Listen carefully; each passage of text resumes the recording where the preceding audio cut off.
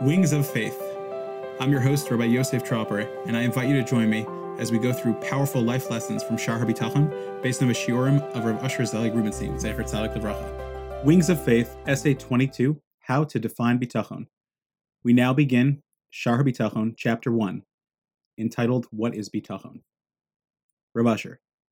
This chapter in Shar HaBitachon is short and to the point. This one paragraph is of utmost importance and serves as a summary of what we are working towards. Faith in Hashem means total belief that 1.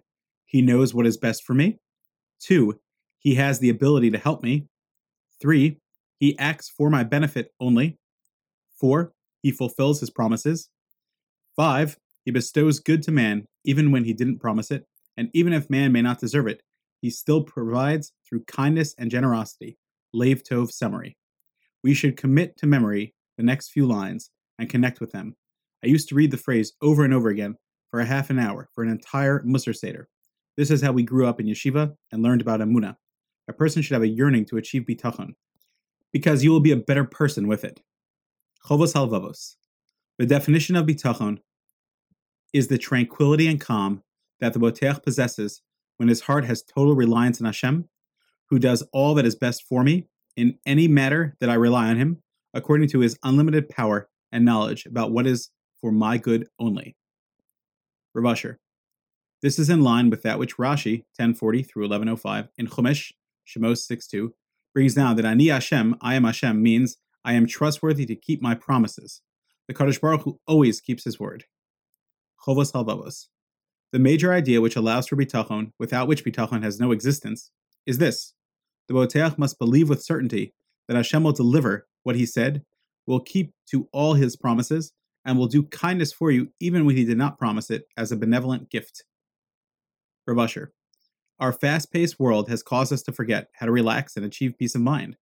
We need to learn to relax by relying on Hashem, knowing that he will take care of us. A prerequisite for shidduchim, for dating, is bitachon. How can one even think of marriage without working on bitachon? Most young men don't even know what ola parnasa, challenges in making money, means. When you get married and the family grows and your expenses grow, you can become very overwhelmed. You will need to learn how to be relaxed and not blow your top. Bitachon will help you stay calm. Men need to really work on controlling their tempers. When one works on his bitachon in Hashem, he will become elevated as a person and begin to master his midos. Objective. My entire goal of this study is to make the mitzvah of bitachon clear and practical. The Gra, Mishlei 22:19 and 35, writes that the main purpose of our avoda is to reach bitachon in Hashem. We are striving here to achieve an intellectual understanding of Emunah, and then to develop our emotional feelings of bitachon while bringing it into practice. You must learn svarim that stimulate your heart and mind according to your needs.